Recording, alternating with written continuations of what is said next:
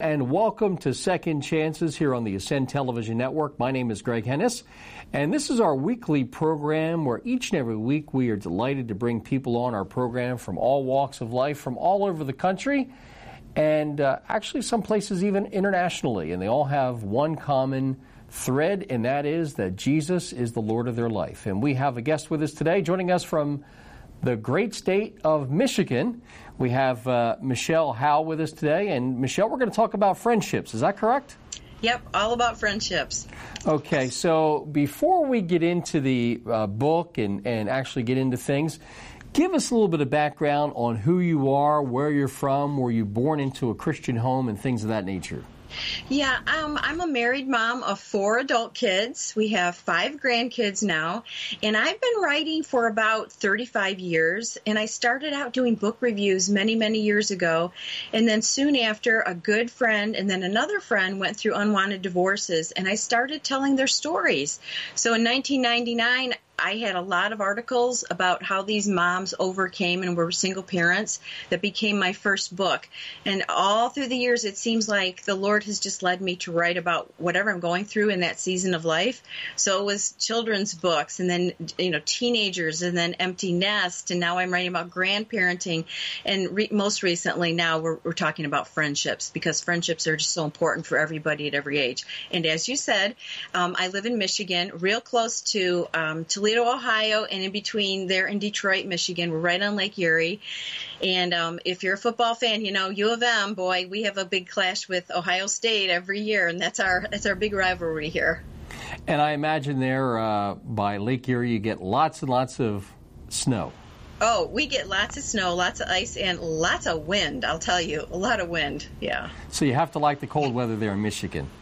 I don't know if you have to like it, but you kind of get used to it. I'm a lifelong Michigan resident, so we're kind of used to it. But we love the 4 seasons, and right now it's just kind of ending fall, so we're gearing up for the cold weather because it is coming. Yeah, I got you.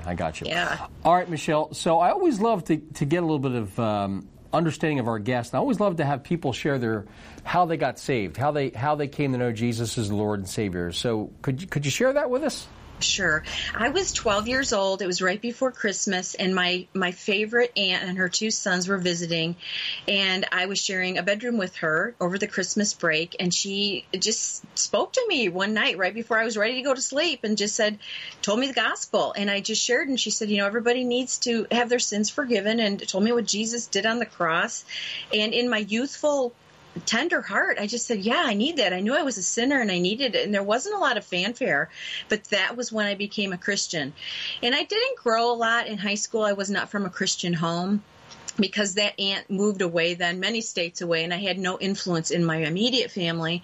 But at 18, right after I graduated, we went to some seminars down in Dallas, Texas, and my brother became a Christian, my mom became a Christian, and that kind of revitalized my faith. So ever since I was like 18, it's been a real ongoing growth and just a changed life for me. And I'm now 58, so it's been, 40 years? Long time, but a very blessed life.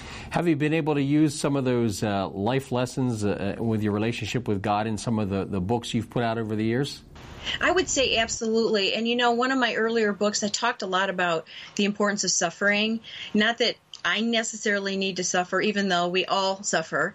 But I talked about, we really have to embrace the hardships and the difficult seasons of life, because that's when we grow. I mean, people don't grow through the high seasons of life, not in their highest, happiest moments. We really grow when we're struggling and, our backs are against the wall, and all we really have is the Lord. So I really try in all my books to help people, especially women, to embrace whatever they're in as something that God has ordained and orchestrated for their life, for their good, and for His glory. You mentioned 35 years ago you started writing. Was that something you'd always planned to do, Michele, or was that something that God kind of, opened up the doors for it to happen to you?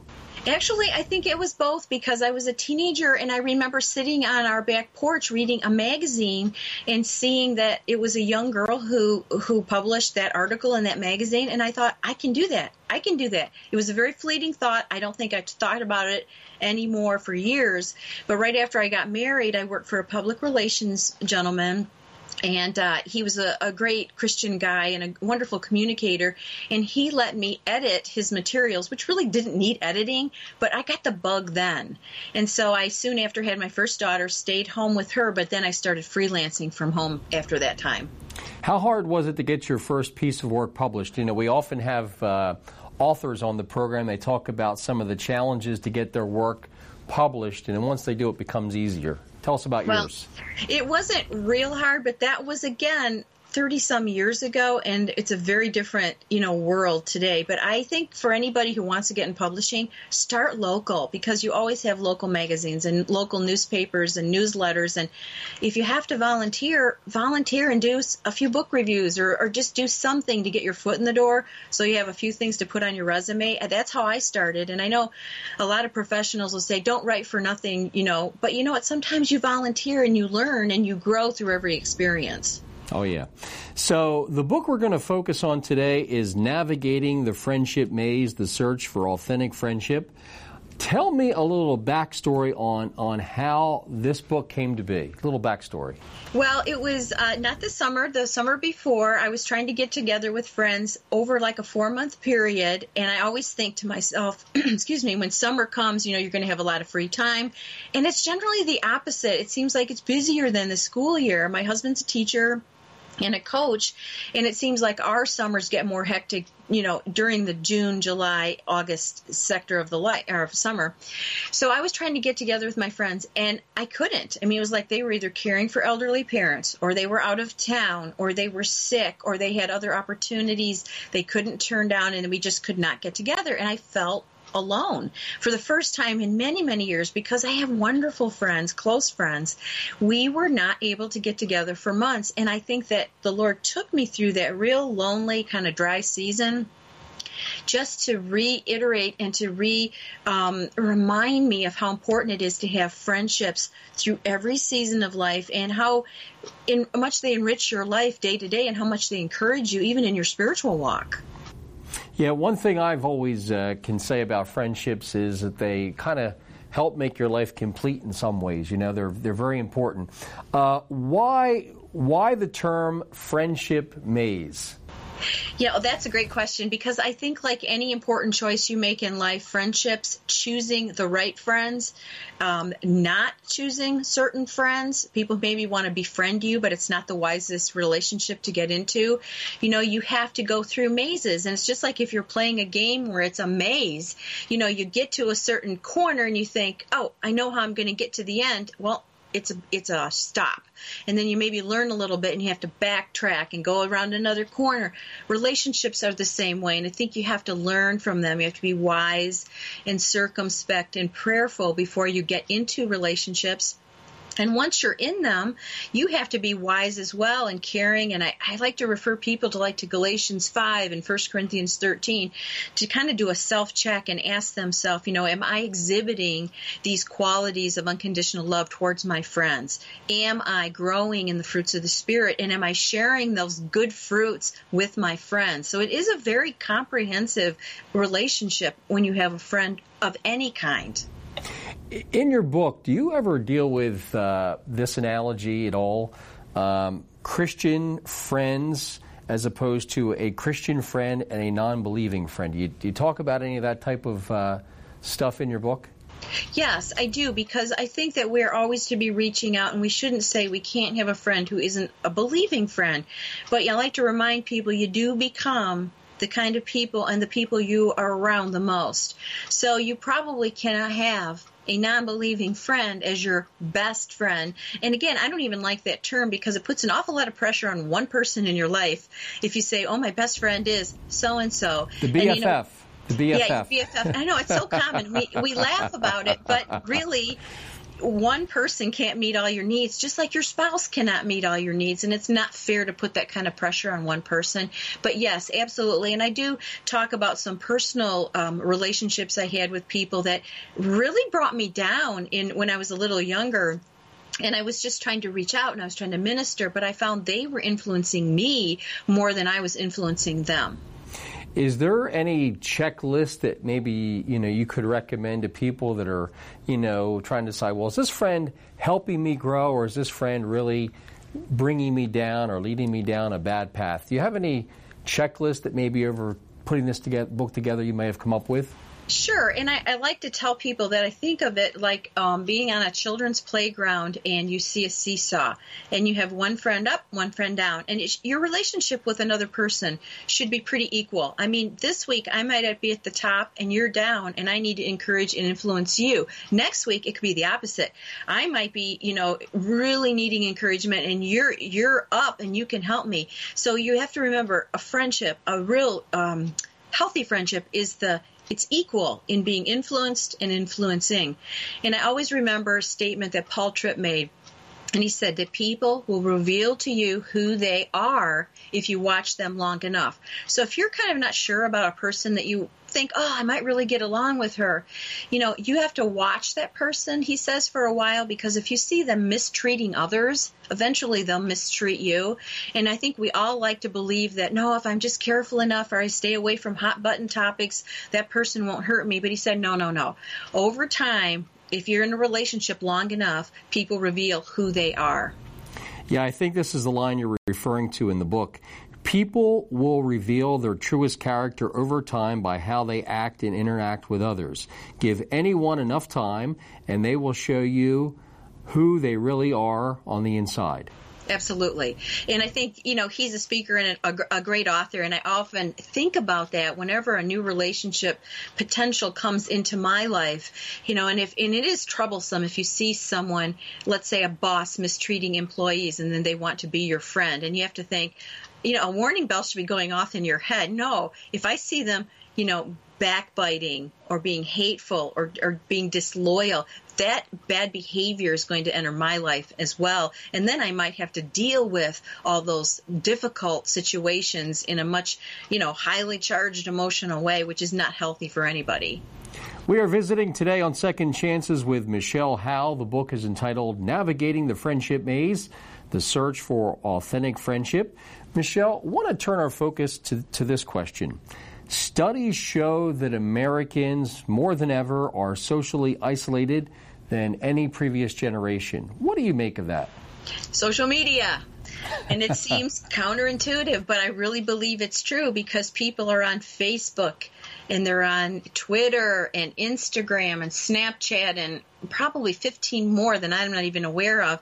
And I think we get on those social media sites and we see a picture of, let's say, our cousin in Florida, and we think, I'm caught up on what he's doing with his grandkids. I really know how he's doing. Or we have a friend or a child across the country, and, you see a few pictures, you see a few posts, and you think they're doing great, but nothing replaces sitting across from someone, watching their body language, sharing a meal, sharing a cup of coffee, and really having a conversation so you can gauge how they're doing by what they're saying as well as by what they're not saying. So as busy as we are, social media has its place and can be a real beneficial part of our life, but it cannot replace face-to-face friendships with real people. Michele, if people are enjoying listening to us talk about this book and maybe previous books you've written, where could someone find out how to get a copy of this book, and how could they maybe follow some of your other work? ChristianBookDistributors.com, boy, they've got all the books and they've got the best prices, even better than Amazon. And everybody says go to Amazon, but boy, that whole company does such a fabulous job. So I send people there. But you know what? I am on Facebook. I am on Instagram. I am on Pinterest. And I have a blog. And people can follow me any of those places. And I love to interact. So I welcome readers to do that. Could you give us that information? Sure. If they go to michellehowe.wordpress.com, there they'll find my blog, and I'll have all my different social media sites and all the links there that'll be really easy for them to find. Michele, you talk about one of the primary reasons for writing this book is that you talk about enduring friendships. What does an enduring friendship look like? An enduring friendship doesn't necessarily mean that you're going to have one friend for the rest of your life or maybe for 15 or 20 years, because we know that people do come and go in and out of our lives, especially when people move away, and that can't be helped. But an enduring friendship is one where you are both going to have opportunity to forgive each other. You are both going to have opportunity to, you're going to fail each other because we're sinful people and we make mistakes, whether we make them on purpose or we neglect neglect a person just by mistake or because we're busy or tired, whatever, we will fail our friends. And you have to get that into your head. There's going to be no person, no friendship that's going to be without some emotional scars from time to time. But the enduring friendships are the ones where you seek forgiveness, you get it, and then your relationship becomes stronger than it was before you even had that little misunderstanding or that mishap. Understood. Definition of a biblical friendship. Biblical friendship, in my opinion, is one where two people, both believers, both their goal in life is to honor and glorify the Lord Jesus Christ wherever that takes them. So you got the same goal in life. So if you've got that goal with another person, everything else is pretty incidental. From there, you can both use different gifts, different talents, maybe vocationally very, in different worlds. But your friendship, your overall goal in life, you're heading in the same direction. So you have a lot of camaraderie.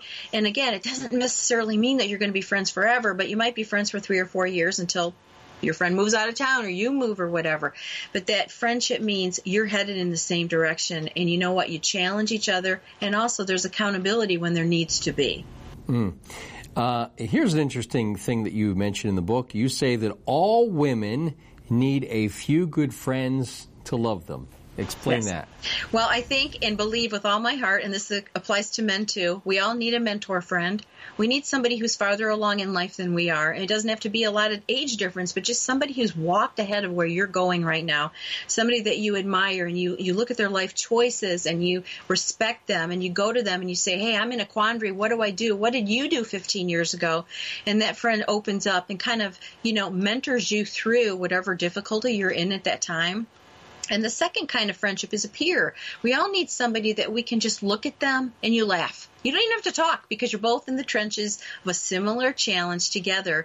Whether you're raising kids or you're both in the empty nest, whatever it is, it's friends that you don't even have to have a lot of words because you're just together and you just stand by and you keep walking together.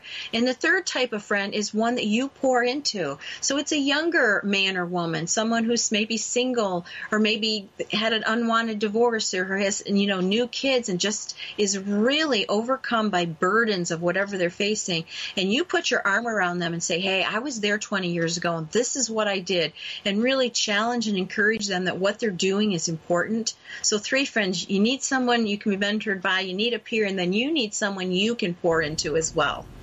It's interesting, no matter what topic I talk about on this program, the word mentor is so important. A lot of times we'll talk about, when you make that decision to give your heart to the Lord, you need somebody to kind of help you, guide you through that process. When you don't have that person, as you even shared in your own testimony, it took you a while to develop that Christian relationship because the person that led you to the Lord disappeared and you didn't have anybody. So right. Mentoring is so important in every aspect of life, isn't it, Michele? Oh, it is. I mean, whether it's mentoring in your workplace or mentoring in the gifts that you want to develop in your church body, mentoring, having a mentor as you parent, so important. Mentoring and being a good friend.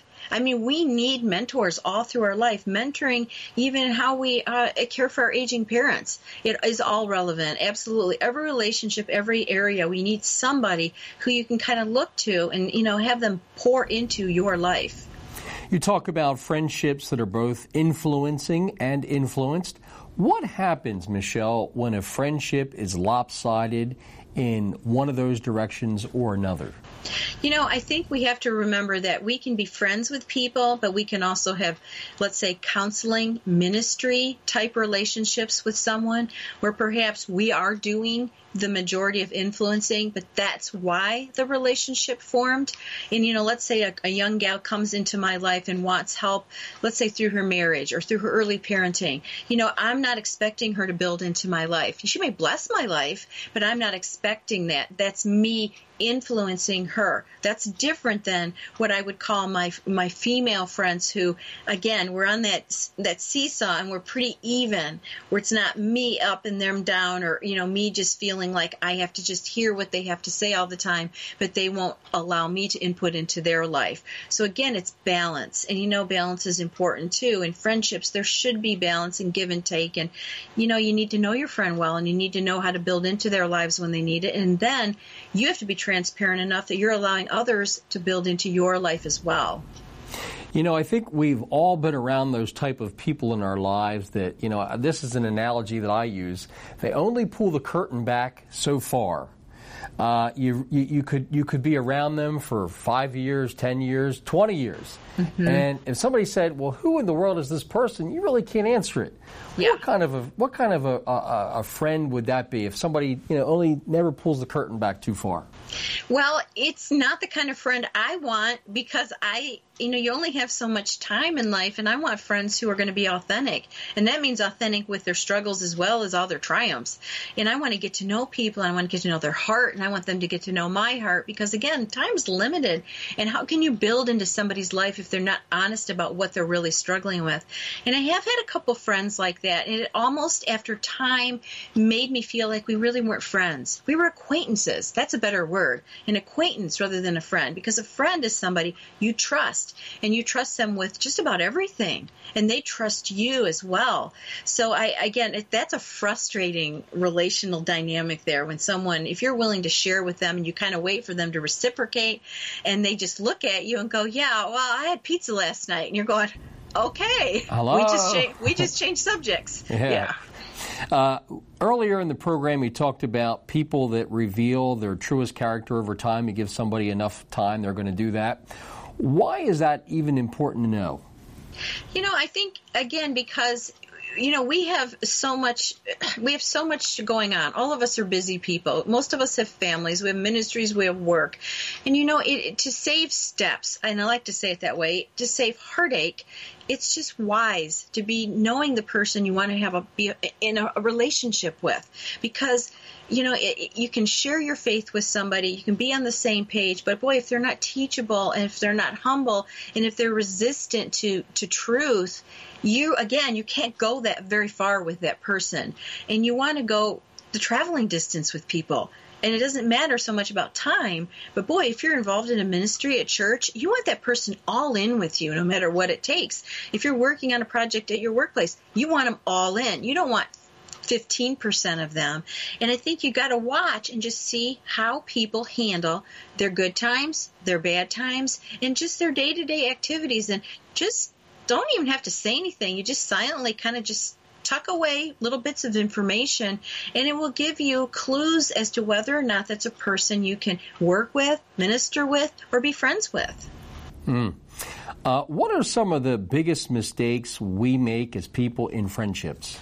I think as Christians, we are so afraid of challenging, and I mean gently challenging our friends. Let's say they get into a sinful pattern or they're going down a dangerous road. We're so afraid of offending someone. We're so afraid of them rejecting us. Probably more than anything, we're afraid of being rejected if we share honest truth. But you know what? There's days where I need a friend to say to me, hey, Michelle, that attitude has got to go. Why is it there? And I appreciate my friends, who do that with me. And then I say, yeah, I'm glad you asked. I needed somebody to talk to.